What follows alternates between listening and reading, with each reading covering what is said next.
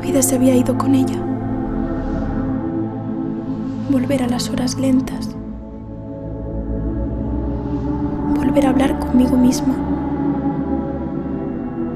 No puedo seguir, pero el silencio no llega.